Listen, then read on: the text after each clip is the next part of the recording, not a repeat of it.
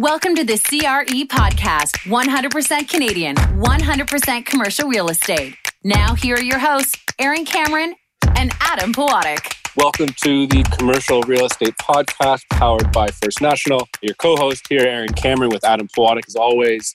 Our guest today is a gentleman by the name of Derek Lobo, who is the broker of record at SVN Rock Advisors. This is the third appearance Derek has had on the podcast. Of course, we're talking about apartments, and in particular, apartment construction, which is sort of Derek's expertise or specialty. A reminder to our listeners that once we're done having a conversation with Derek, Adam and I will do a quick after show digesting the conversation. Derek, thanks for coming back on. Nice to hear from you. Pleasure, guys. We know your background. We've heard the stories of selling books and some of the opportunities that you created for yourself. So if you are interested to hear kind of Derek's history, you can always go back and listen to the last couple episodes. But there's been so much going on in the apartment world over the last couple of months as we kind of settle into COVID. Before we get going, Derek, let's date stamp it at September 14th, 2020. And so there's been frequent change going on these days. Why don't you start with kind of what you've heard? We interviewed you back in March, and it was very much more of a, everybody just be patient, everybody just be safe kind of messaging. So we're now, 5-6 months on. How's your business going? What are you kind of seeing over the last few months? Yeah, so, the apartment sector has been just extraordinarily resilient. I mean, I think we all knew that apartments were recession-proof from the recessions that we've been through. And I've been through a lot of them because I've moved across North America solving, generally vacancy problems over 30 years. But I think they're recession-proof, but they're also proving to be up until now virus-proof.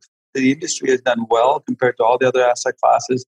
Maybe self-storage and industrial are in that same category. But, when this thing first started, everybody said, look, what's going to happen to the rents on April 1st? And we were doing webinars on it, and thousands of people were joining, saying what to do in April, May. And by the time June came around, nobody even asked the question, what percent of residents are going to pay their rent? It was that high. So I think the apartment sector has done extraordinarily well. I'll talk a little bit later on. The opportunity comes up about, rents and cap rates and things like that. But I think it's been a pleasant surprise for everybody. There haven't been that many transactions. Transactions for the 6 months prior to the shutdown to after in apartments across Canada have been down 40%.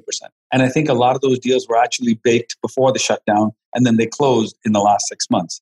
So I suspect that, the next 6 months you're going to see low. But we have done a couple of deals, I think 3, where we've got the deal under contract post-COVID, and it's either closed or it's firm. So transactions are occurring. Are any of those distressed, or are that just, two people doing business? Yeah, and I want to say this real clearly, okay?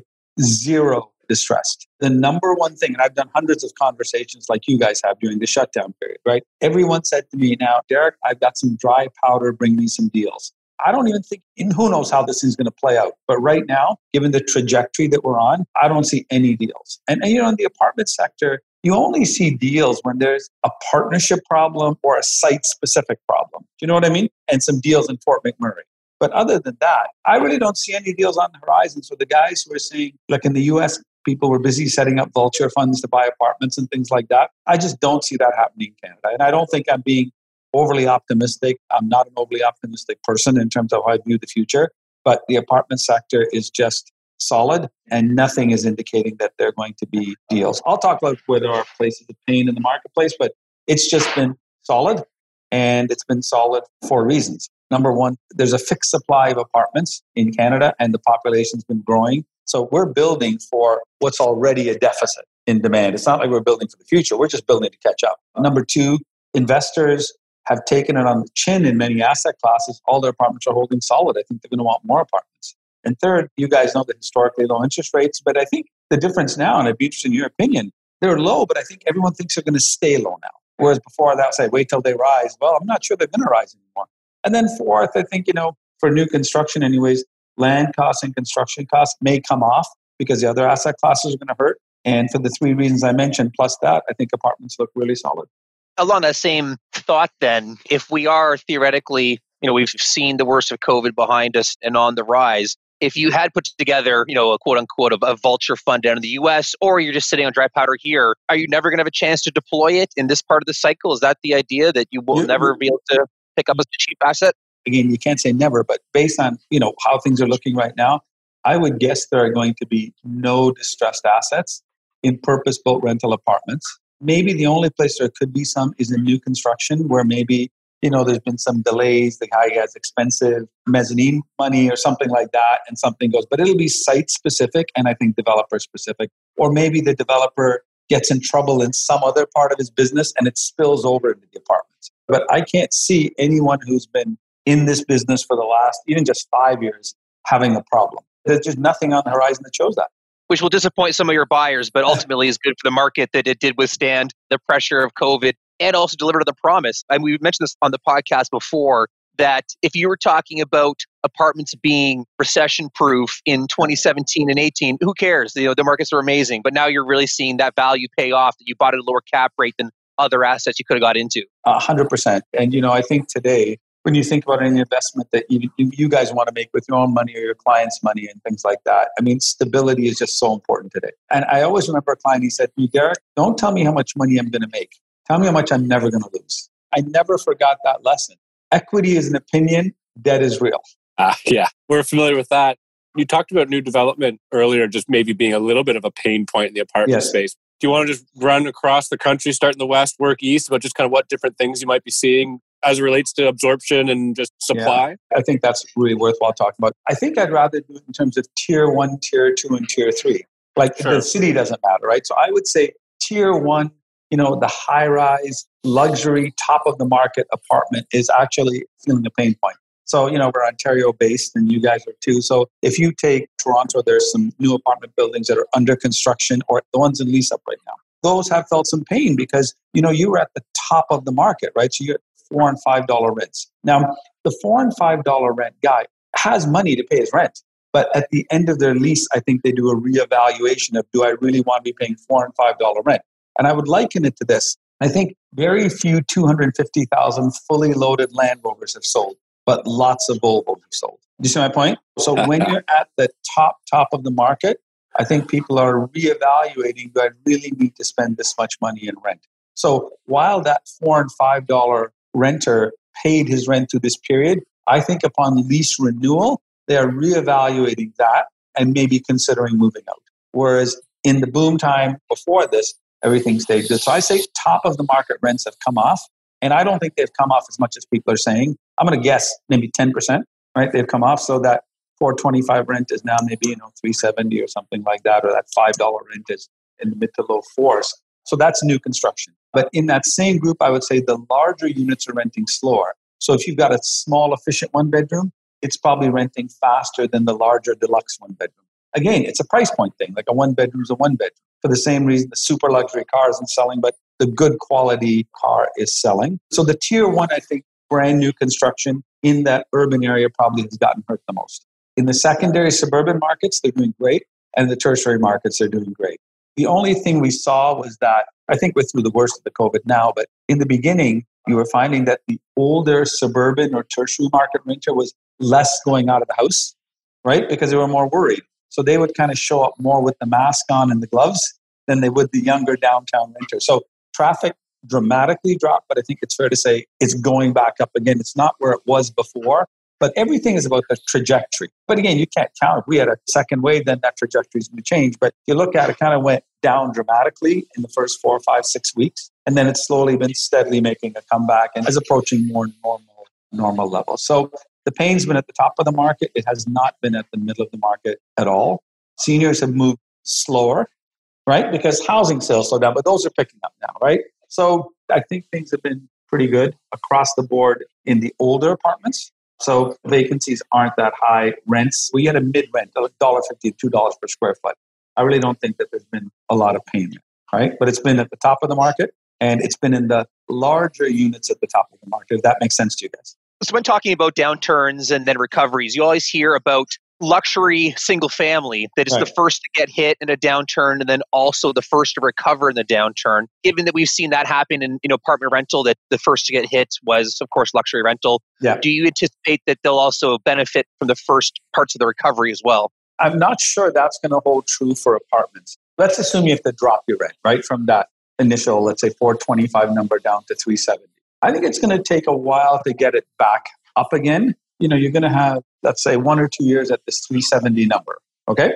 And let's say you have about 20% of your turnover, 25% of your turnover. And by the way, you do have higher turnover the closer your rent is to the market. right? When your rent's way below the market, then your turnover could be, 10% or 15%. So now all of a sudden you've got, 30, 40, 50% of your building paying that lower rent, right? Even although they may not be rent controlled, you just can't jack up the rent that much on a sitting tenant. It might take you 2 or 3 years to get back to where you were if you've dropped your rent. Does that make sense? Mm-hmm. Derek, I was just going to say, how are your clients, how are apartment owners managing this? Are they sticking out, waiting longer to rent that unit at a higher per square foot rent or all in rent? Are they accepting that they just need to lease these things up more quickly? So they're really coming down faster? I mean, I've heard stories of some landlords saying, you know what, I'd rather sit on a vacant unit for 6 to 8 months and wait for the market to turn and get back up to that high end rather than come down and get stuck with those lower rents to start with, particularly in the rent-controlled provinces where they may be stuck with that lower rent for 10 years or whatever, right? Yeah, I think it's going to determine, your bench strength as an apartment owner. But if you're in a new apartment construction lease-up, I think it would be quite risky to wait because, the clock is ticking. You've got to get your takeout financing. It's expensive, right? If you're an existing apartment owner, let's say, you've got a portfolio of 60s and 70s. Here's my advice. Don't get behind. Because if you get behind and all of a sudden, let's say you got 1,000 units, then when you got 10, 20 units empty, it's livable, right? But if you get to 100 units empty, that is difficult to catch up on. Because remember, you got turnover going on at the same time. So the closer you are to the market, I think you've got to be careful. I'd liken it to gaining weight. Very easy to gain, very hard to lose. So you can let your vacancies creep up on you and all of a sudden have a big number. Then it's hard work to bring that number back down again. So it all depends on your situation. And so step up your marketing, step up your sales, step up the compensation, your front line, step up the work you're doing in your unit, but do not fall behind. What about guys that have a pipeline that, they had acquired land or, had existing density opportunities? Are you seeing delays in starts or what's the conversation like for those guys that want to keep the pipeline going but aren't sure about timeframes? It's ironic that I think apartment development is actually speeding up. And it's speeding up because people are pivoting to the apartment sector. Let me give you an example. You guys have been to some of the live sessions we've done. We do apartment development seminars. They were 2-day events. We did them at the Sheraton or the Metrotronic Convention Center. So we would normally have between 100 and 150 paid attendees. It was for developers only. I ran the same seminar online at the same price. Okay? We had 220 people attend this year. And our feasibility study works. So we do feasibility studies for developers when they first build. And we saw it, I'm using my hands here, but we saw it like we had a certain level. Then when March came, it dropped off. And we finished off the work we were doing. And just when we were finishing off, it picked up. And I would say our speed of doing studies is faster than it was pre-shutdown. And so a lot of developers who are building retail, hotel, office, whatever, are pivoting to apartments because it's the safe asset class. You can get construction financing. You can get CMHC financing. So in so many things, it's kind of been the opposite of what we thought. We've heard that too. I mean, Adam and I are so fortunate to have the opportunity to talk to a lot of different institutions, whether it's RioCan or Crombie or Smart Centers. They're all focused on apartments. And those are the three sort of some of the larger ones. Choice Properties, of course, I'll throw them in there. The numbers are staggering. I think Jonathan Gitlin of RioCan was talking about $11 billion of cost on apartment development in their pipelines. Like just massive. Do you have visibility? Maybe I'm sorry if I'm putting you on the spot of just some of the numbers you hear about, apartment starts and just what does that trajectory look like? Where were we in 2015? Because I remember in 2015 or 16, it was deplorable, but they were saying it's going to take us 100 years to develop enough apartments to meet demand. I'm assuming, given what you're saying and what we've been, hearing is that there's a bit of a transition and then what are those start numbers look like? What is the number of units coming to market? Is it really growing rapidly? I think I can give you sort of a high level number. So new apartment construction is the foundation of our business. So we pay attention, we track it really carefully. I would guess at a high level that we have 300 buildings in Canada that are at some stage of construction started. Hole in the ground to lease up. Okay. Now, the smallest building is 20 units. The biggest one is, 500 units, let's say. Or some of the sites are like that. So I would say there's 300 buildings at some stage of construction where it's actually started.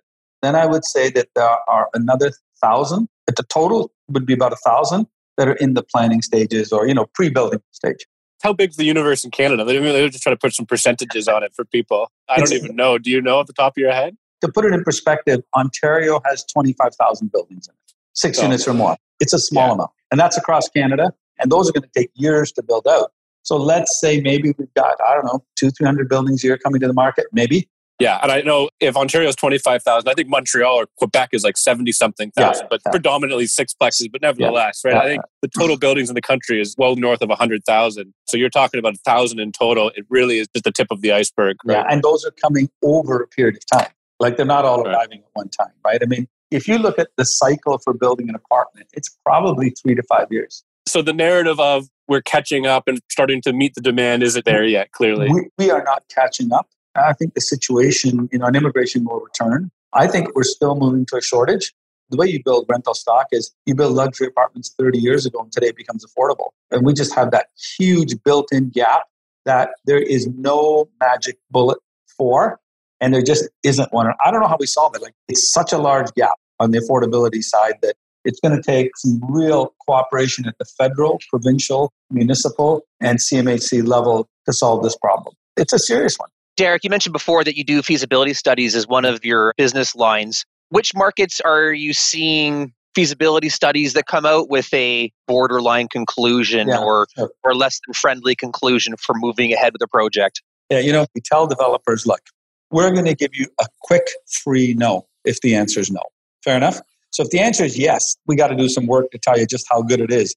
But we can tell you immediately within a 10-minute discussion if the answer is no. So the deals that show up to be borderline, and let's say they're area dependent and developer dependent. Fair enough? So let's talk about area dependent. So if you are I'll pick a place, Laval, and you've got, something on the edge of town and you've backed up all your density into one corner. So you want to build a 20-story building with 4 levels of underground parking on the edge of a suburban area. Well, the land's not that valuable to start with, right? So we would say that deal is not going to pencil out. Does that make sense? So that's a borderline case on, let's say, the area doesn't match the product they want to build there. Another place where I would call it marginal is where you've got a developer who is building a built form that he's never built before in a geographic footprint where he hasn't built before, right? So I'm saying to a developer, look, you should be building something that you already know how to build. Maybe you built it as a hotel or a retirement home, or as you're using cold roll steel and core slab, and you build an office building and a condo out of it. Great. Let's build an apartment out of that same thing, and let's build it in a geographic footprint that you're comfortable in. So you see my point? And then the third one is where we see borderline cases. And again, it might not be the asset. It's somebody wants to convert an office building to an apartment building. Well, that's a tricky deal. And if you haven't done it, so geographically, you should be living in that town to do it because there's lots of hair on that deal and conversions are tricky. So you're going to need a way bigger spread between your development yield and your exit cap rate to justify doing a conversion, because conversions always take longer and cost more expensive to do. So that's where we see guys, we start right off the bat. Our discussion is just kind of warning them about those situations. Make sense? Yeah, no, absolutely. And I've personally heard, a number of horror stories about converting other asset types into apartment in terms of budget and timelines getting blown out. You mentioned at the top as well, the quick no's, a 10-minute free no's. Yes. Is there any geographies that you're just going to give a quick free no on? I'll try and give you some, but I'm not sure if there will be too many other than, resource-based towns like Fort McMurray. The first question we always ask a developer, and we call it the big question, are you building to sell or are you building to keep? Because that's going to determine a lot. So for example, if you're building in a secondary or tertiary market, by the way, we love secondary and tertiary markets, you can get better us too, Derek. We think there's lots of opportunity in that space. But the only downside about these markets is liquidity. So if you're building in a town of 30,000 people, and there has been an apartment building there built since, 30, 40 years ago, right? And population is getting older, great market. But on a suburban Toronto project, I'll get 10 offers to sell it. On a small town, I might get 2 or 3. So what I'm saying is if you're building for cash flow and you want to keep it in the family for a couple of generations, then you're probably going to make more money on that secondary, tertiary town. But your liquidity is going to be much lower. You see my point? And it's an important distinction to make. So our question always to a developer, always, and we'll beat it to death, is are you building to sell or building to keep? Look, you can change your mind. But if you're building to keep it, you're going to develop different unit mix, different unit size, and a different amount of parking. If you're building to sell it, you're going to build a different product from what you're planning on keeping. Are you seeing an increase in that merchant builder in the apartment space? Yes. But I think maybe the way to answer is that proportionately, it's the same. So we were doing one of our webinars, and I did a poll. How many people, and you can only pick one, are you building for whatever the reasons were? For cash flow, to feed your machine, to monetize your land, et cetera. 55% of the people said They were building to build generational wealth. So that's what apartments have been really good at doing, is building generational wealth. I often say when I'm talking to people, can you remember the home builder from the 60s, 70s, 80s, and 90s? The answer is a lot of times you can't. They're not there anymore, right? Somebody else owns that house. Can you remember the apartment developer, 60s, 70s, 80s? Yes, lots of them still own the land, own the buildings, and their children and grandchildren have built empires and they're wealthy. And even if they've sold them, those buildings are still attributable back to that great guy who built it in the 60s, 70s, and 80s. You see my point? Yeah, we just interviewed Kevin Green. I think their podcast got released last week. So there's the best example, or one of the top examples. So I want to circle back for a second, Derek. You had talked about the challenge of affordability. Do you get approached by your clients at times to look at developing affordable units? And how does that metric, and how do you go about those calculations? Because it is complicated. And maybe if you're familiar, maybe let's talk a little bit about some of the CMHC programs around those opportunities. Let me just take this back to first principles first. And I wish right now we could do a survey. I would ask this question. Do you believe housing is a want, A, is a need, B, or a right, C? And I don't need you guys to answer, but ask yourself that question. Is housing a want, a need, or a right? I'm going to give you my opinion on it. I believe housing is a need. And the reason I believe is because if we make housing a right, then a want becomes a need becomes a right, and a right becomes a claim against the taxpayer. I fully followed. Yeah, mentally, I was actually, when you said you don't have to answer, I felt a little bit of relief, but I will say that in my head, I was leaning towards need for those same reasons. Yeah, exactly. We'd all love it to be a right, but then it becomes a claim against the taxpayer. And the best housing is not provided by the government. It's provided by the private market when you leave it alone. And, you don't need to go on a rant here about rent controls, but we've really, really distorted the marketplace here. Ford has brought in, unintended consequence of a rent freeze next year. Look, potato, if he leaves it on for 1 year, right? But every time the government interferes in the private housing market, it doesn't do the people it's protecting, the tenants, any good. So yeah, look, there's some good affordable programs in place. And I think that the affordable programs probably go on the B sites. Fair enough. You're not going to put it on an A+ site, whereas luxury apartment on the A+ site. I think it's more suited to the people who have longer term visions, because you don't make that much money in that first 20 or 30 years. So if you're building for the long term intergenerationally, then I think some of the affordable programs, make sense. And for sure, we're doing side-by-side analysis of affordable versus doing conventional market rate. And I think it's more, I don't know if the returns are that different, because you do get pretty preferential interest rates, right? Higher leverage, and stuff like that. But I think everything goes to what is the developer's motivation, right? So it comes down to, why are you doing this? And are you building it to keep it or sell it? So if you're building to sell, I think affordable probably isn't such a good idea right now, right? It's not really a tradable asset class. Could be in the future, but right now I think it isn't. Derek, what we're finding is it is that private family looking to build generational wealth, taking advantage of some of the CMHC programs where you can get up to sort of 95% loan to cost with some affordable units.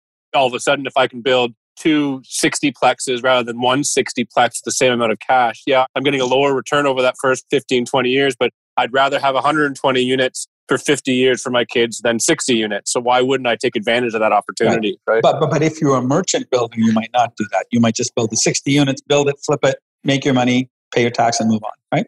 Well, the other common theme too is these groups also tend to have existing portfolios of market rent product as well. Yes. To sustain over the short term. If this is your first project, jumping into affordable might not be the best idea. Well said. I think that's another point. Yeah. I don't want to scare listeners away. We're talking about dropping rents. We're talking about rent freezes. Before people panic and start selling before the end of this podcast, what's some of the happier points for apartment owners right now? This could be for new or existing product, both. Look, I think it was fair for us to have that discussion. But look, the apartment sector has done extraordinarily well over this downturn. It's hardly flinched. We're lucky, the three of us, to be in this asset class. I'd hate to be a retail broker right now, a retail consultant, and you guys probably hate to be lending on it right now, right? Because it would be so difficult. Same thing with the hotel, and I don't know about office yet, but I think there really isn't that much bad news. Everything is held up extraordinarily well. Interest rates are low. Investor demand is there. Tenant demand is there. To be fair to everyone, you guys asked me questions about where the pain points are. I have to search for them. And then you mentioned transactions there as well. Are cap rates holding amongst all this? It's still early to say, right? Because the lag time on cap rates has actually gotten longer. deals are taking longer to do. I mean, inspections take longer. Everything's taking longer today, right?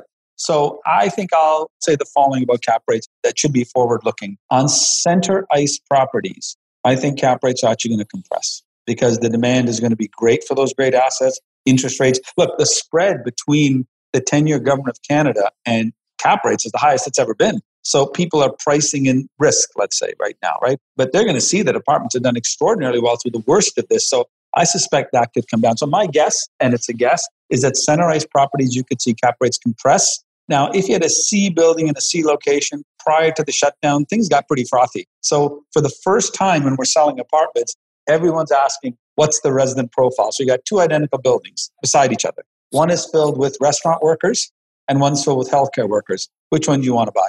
So I think people are going to be looking at resident profile the way that you look at it in the covenant on retail. C covenant on retail, A, big difference in cap rates. So I suspect that the C quality building in the C area run poorly has probably had a little bit of pain in the beginning because it just weren't organized enough, and things like that. So I could see maybe those cap rates rising, but on the really good stuff, I could actually see them compressing, would be my guess. It's early to say. Apartment transaction, I think I said earlier, we're down 40% between the 6 months before shutdown and after across Canada. And, it could be another 6 months of, not a lot of transactions.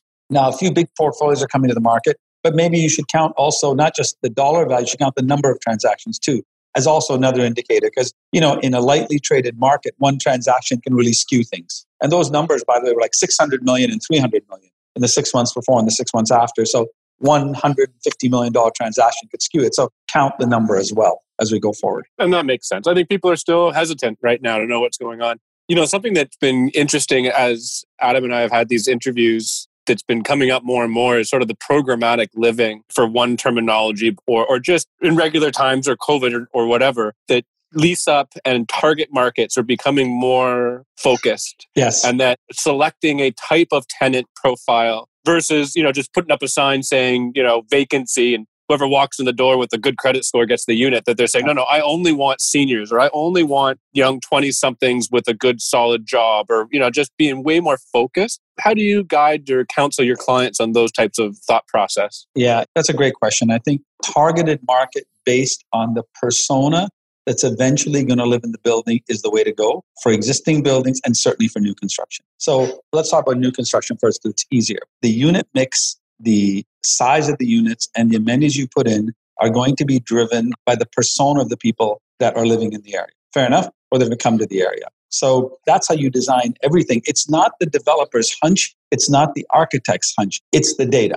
So who's moving into the area? What's their age? What's their income? How many cars do they have? So we were designing a building, which has now been, by the way, been built and sold. But when we first did the feasibility study, electric cars were not the rage 7 years ago. Fair enough? As we went back and looked at the changing demographics, we realized that we had to put in charging stations for 12 cars. There's an example of designing something for people you want. So the demographic is kind of dumbbell shaped. Renters are typically younger or they're older. Fair enough? In the middle, they're families. If they're going to pay that top rent in new construction, then they're going to be able to buy a home or come close to buying a home. That's changing in Toronto, by the way. We may have housing prices that are so high. So I think your question is really spot on. Even in an existing building, when you're redesigning your marketing campaign, you should be targeting who you want. And even if you've got 3, 4, or 5 personas, which you will have, you target your persona by the advertising. So let me give you an example. Let's say you have a resident referral program, which is, by the way, a great thing to do.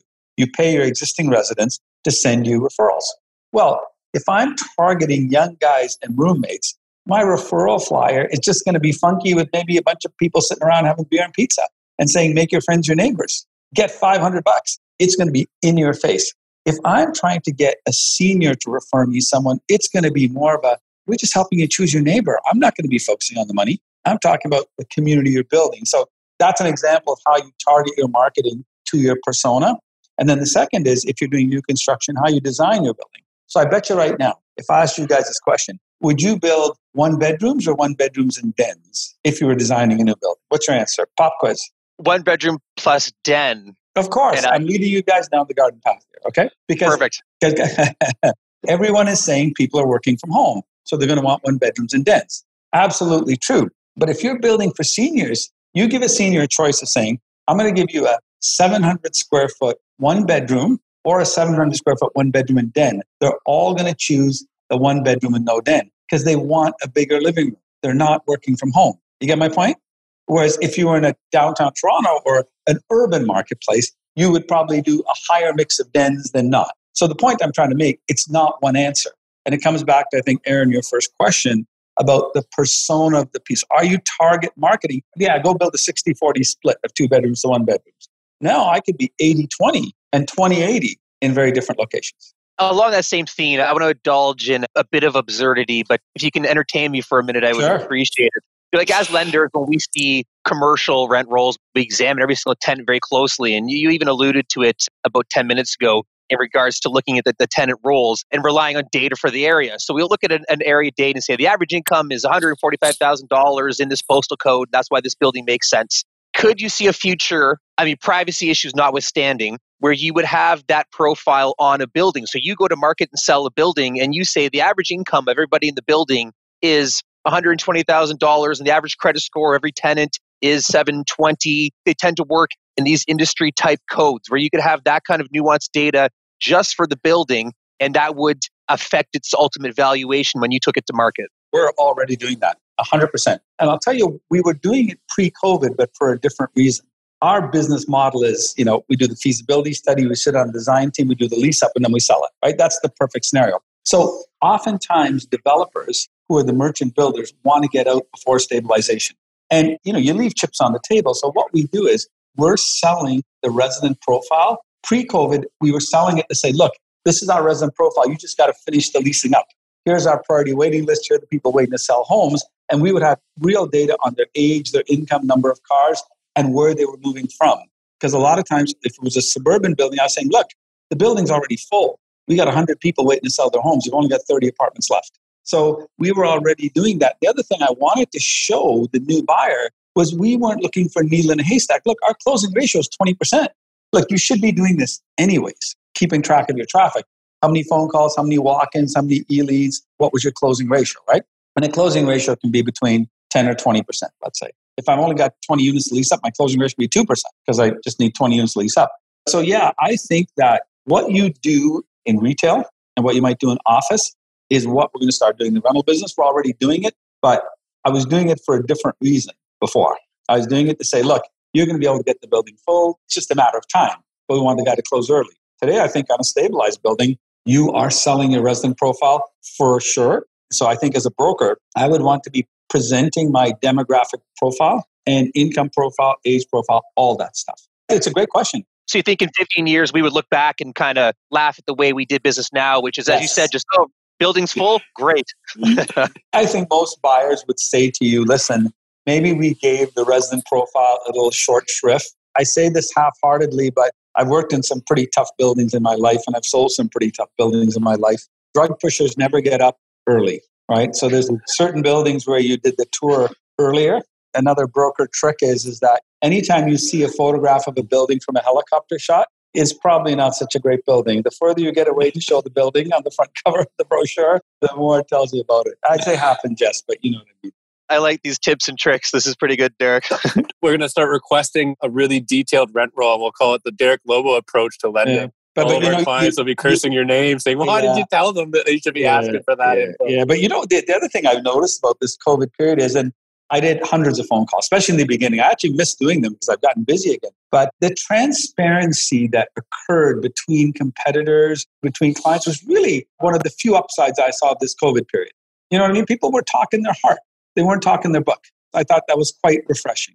We seem to feel that as well, that people are more transparent, more willing to tell us what's going on. I think if there's a silver lining potentially to COVID, it's, breaking down a little bit of people's strong exteriors, for lack of a better definition. Yeah, and I guess that was sort of the question I was asking, how are you better because of COVID? And we probably spent too much time talking about the soft and fuzzy stuff because there's been some real damage to the economy. And nobody wants to talk about how are we going to dig ourselves out of this very, very deep hole.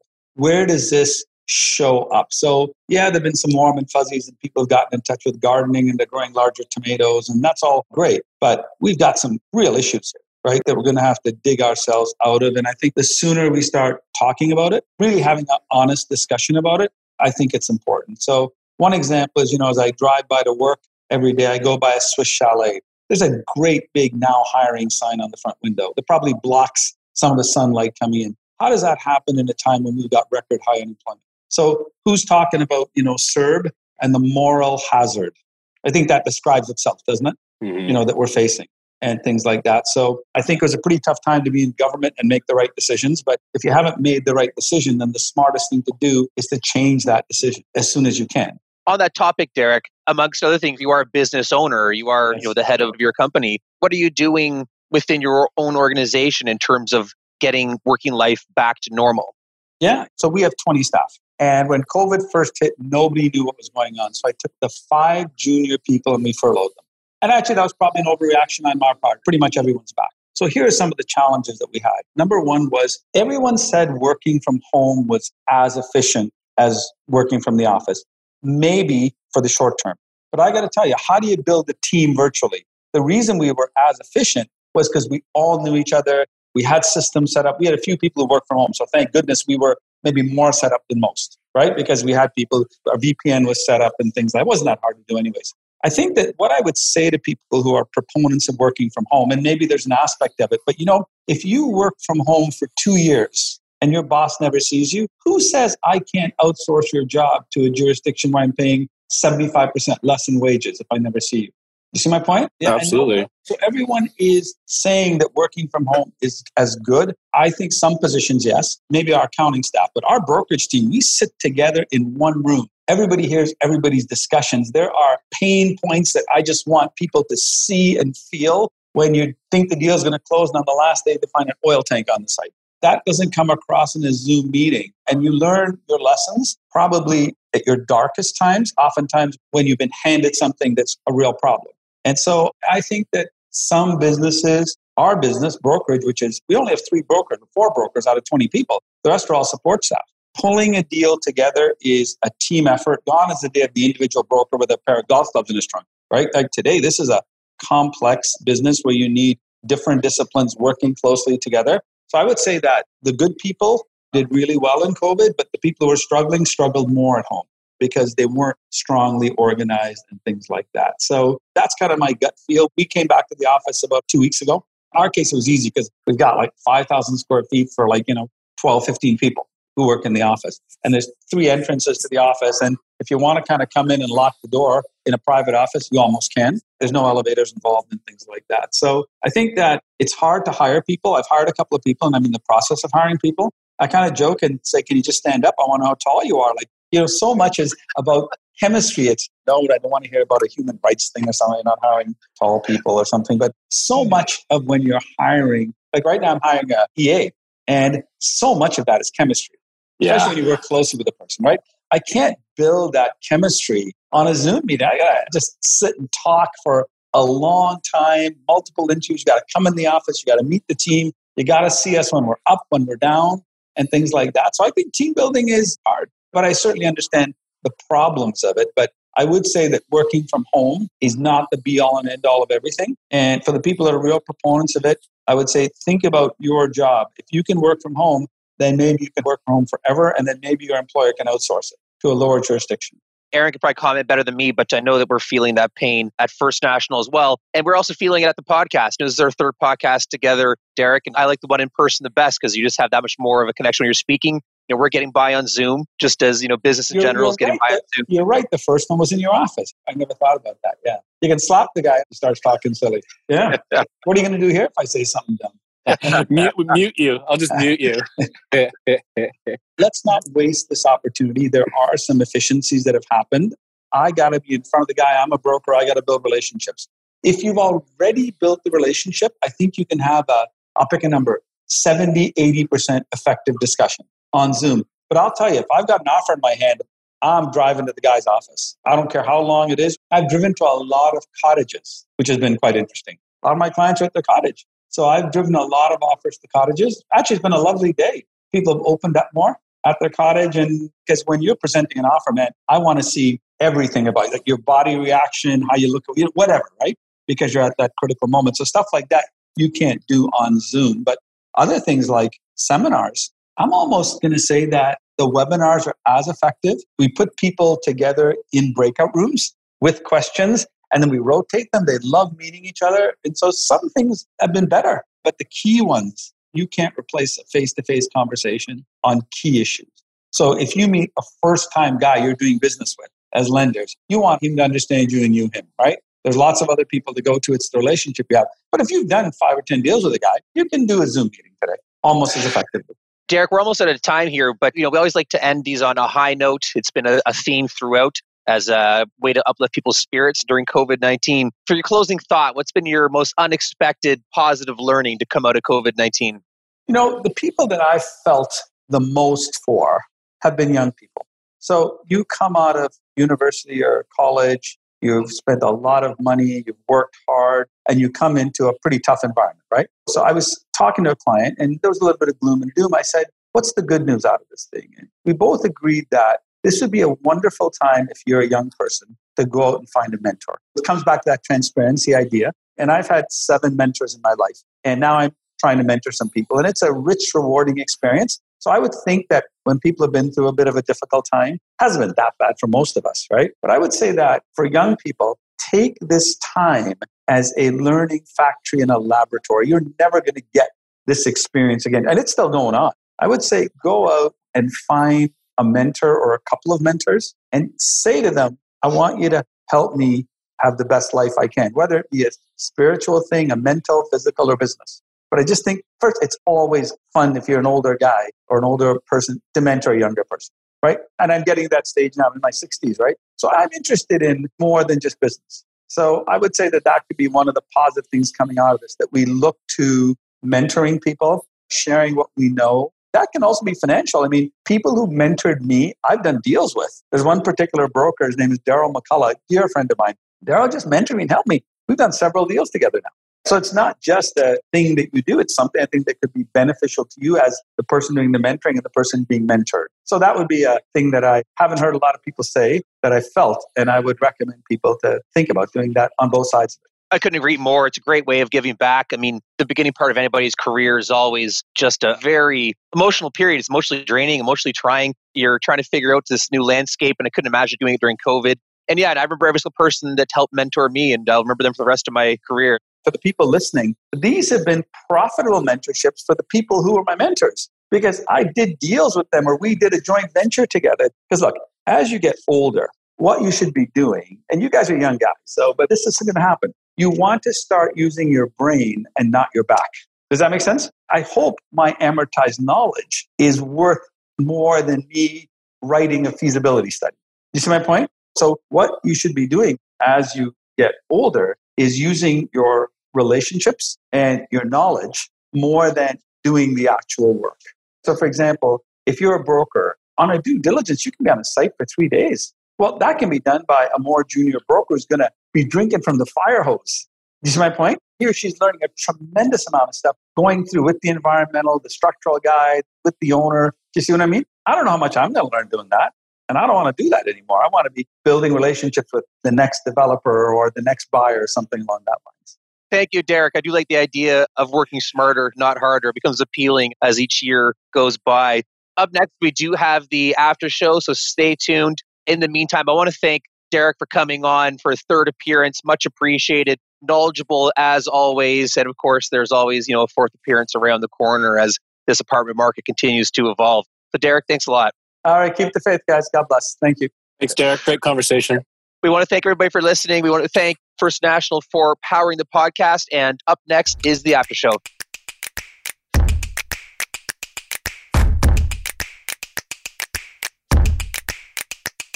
Here's the Commercial Real Estate Podcast after show where Adam and I kind of talk about the conversation we just had. This one with Mr. Derek Lobo. That wasn't part of the CAIC, which is happening tomorrow as we're here on the 14th. The Canadian Apartment Investment Conference. Yeah, thanks. As we've been doing a ton of apartments, that was a kind of a good wrap for those that have kind of been listening to these podcasts as they come out and maybe hopefully participating in the Real Estate Forum Club with some of the webinars we've been doing. Really interesting to hear him talk about that there is a significant increase in new supply at different stages. However, 300 developments across the country, across 130,000 apartment buildings really is nothing. we're still heavily, heavily undersupplied. It's a drop in the bucket. I mean, you get expanded out to look at the land supply that's going to ultimately be apartments, but then of course you're applying multi-year wait periods before you'll ever see somebody living inside them. So it's still just a builder's paradise, I think, in Canada. I mean, it's funny talking about the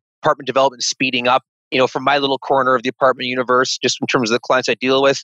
Yeah, I've seen that. Nobody's slowing down on the build side. Not that I have visibility to that entire industry, but it's good to hear from Derek, who has more of a 30,000-foot view on it, that is the case. We should probably have a guest on that can talk a little bit more about the specific numbers, because when we've had guests on in the past, Wendy Waters, maybe Sean Hildebrand, who kind of really look at the data around these things. I think it was Wendy Waters saying we're 100 years away before we even start to meet the demand. That was including some pretty crazy projections on immigration. And I'd like to believe we're making a bigger dent, and we probably are, than we have in the past. But I still think we're a long, long way away before our supply metrics start matching the demand needs. One thing that I'm not surprised to hear, given how well apartments have done during COVID-19, but no distressed sales. And there won't be a point during this entire cycle where you will be able to pick up properties in distress in a significant way due to COVID. There was the asterisk, of course, that individual buildings might have an issue outside of COVID-19. But in my conversations with buyers, people were kind of looking to make lemonade out of lemons by buying distressed assets during this downturn. And if it doesn't happen, that just continues the run of low cap rate, high price per unit valuations of apartment for into the next cycle. It's kind of mind-boggling. And Derek kind of mentioned it. Interest rates are at historic lows. I mean, I don't know what our all-in rates are today for a CMHC insured 5-year mortgage, but it's 1.5%, 1.75%, something like that. So if you're buying a building at a 4% cap rate, that delta between the cap rate and the interest rate is actually wider than it has been in a long time. And he's saying, there's built-in risk in that delta, but that will continue to kind of, I think, save people's bacon, quite frankly, at times when you can turn around and refinance your 3% interest rate you did 10 years ago into something half that, right? And all of a sudden, your cash flow looks amazing again, even if you do have some delinquency or bad debt or vacancies. It just kind of is fascinating the way interest rates just keep saving people. And, I think the other thing that I think about when you're talking about distressed assets, the apartment market has just been institutionalizing forever, right? It's been a consolidation of ownership for a long time. So there just isn't a lot of smaller owners that might own 3 8-plexes, right? There's just not a lot of that who might be the profile of an individual that may be struggling in this particular situation with COVID and rent deferrals. It is curious. And we're early. I don't know what inning we're in. Maybe it's the 3rd or 4th inning, but we're still not even, I don't think, really out of the weeds yet. So there may be additional headwinds that contribute to this. Hopefully not. Fingers crossed. Yeah, I mean, it is an interesting point. We kind of talked about it very briefly in the podcast, is interest rates are likely to stay low for a while. And as you do see some negative news come out, I mean, Aaron date stamped this at the start of the show, but Ontario just saw a spike back up to COVID numbers that we had not seen since June, just as announced earlier today. This second wave seems to be materializing out in British Columbia and perhaps here in Ontario, and that will just keep the valuations on apartments strong in the sense that it continues to be a safe haven of all the asset classes, and also keep interest rates low for the foreseeable future, which have been 2 real mainstays of the asset class. Not that you want to see distress in the economy as a whole, but it does reinforce the apartment market's place within it. Yeah, and who knows where we're going to go from here. Let's just hope that this is a blip, right? And that we're not gonna have the second wave, although everybody says it's inevitable now. Hopefully you're not going to be recording from your boathouse. It'll be too cold in November, December, but I suspect you're staying at the cottage as long as possible. And unfortunately for me, it means I'm stuck in my cold, dingy, unfinished basement for longer as well. And as we referred to, I do really want to get back to recording in person, but I don't think that's happening anytime soon. No, unfortunately not. Well, not to end on a low note, but we'll keep doing our end here to keep producing podcasts in the best way we can. Hopefully it's in person soon, but thanks again to everybody who listened to the very end. Thank you for listening to the CRE podcast. The information from this broadcast is not to be relied upon as financial investing, professional accounting, or legal advice. First National Financial LP holds Financial Services Commission of Ontario license number 10514 and 11252.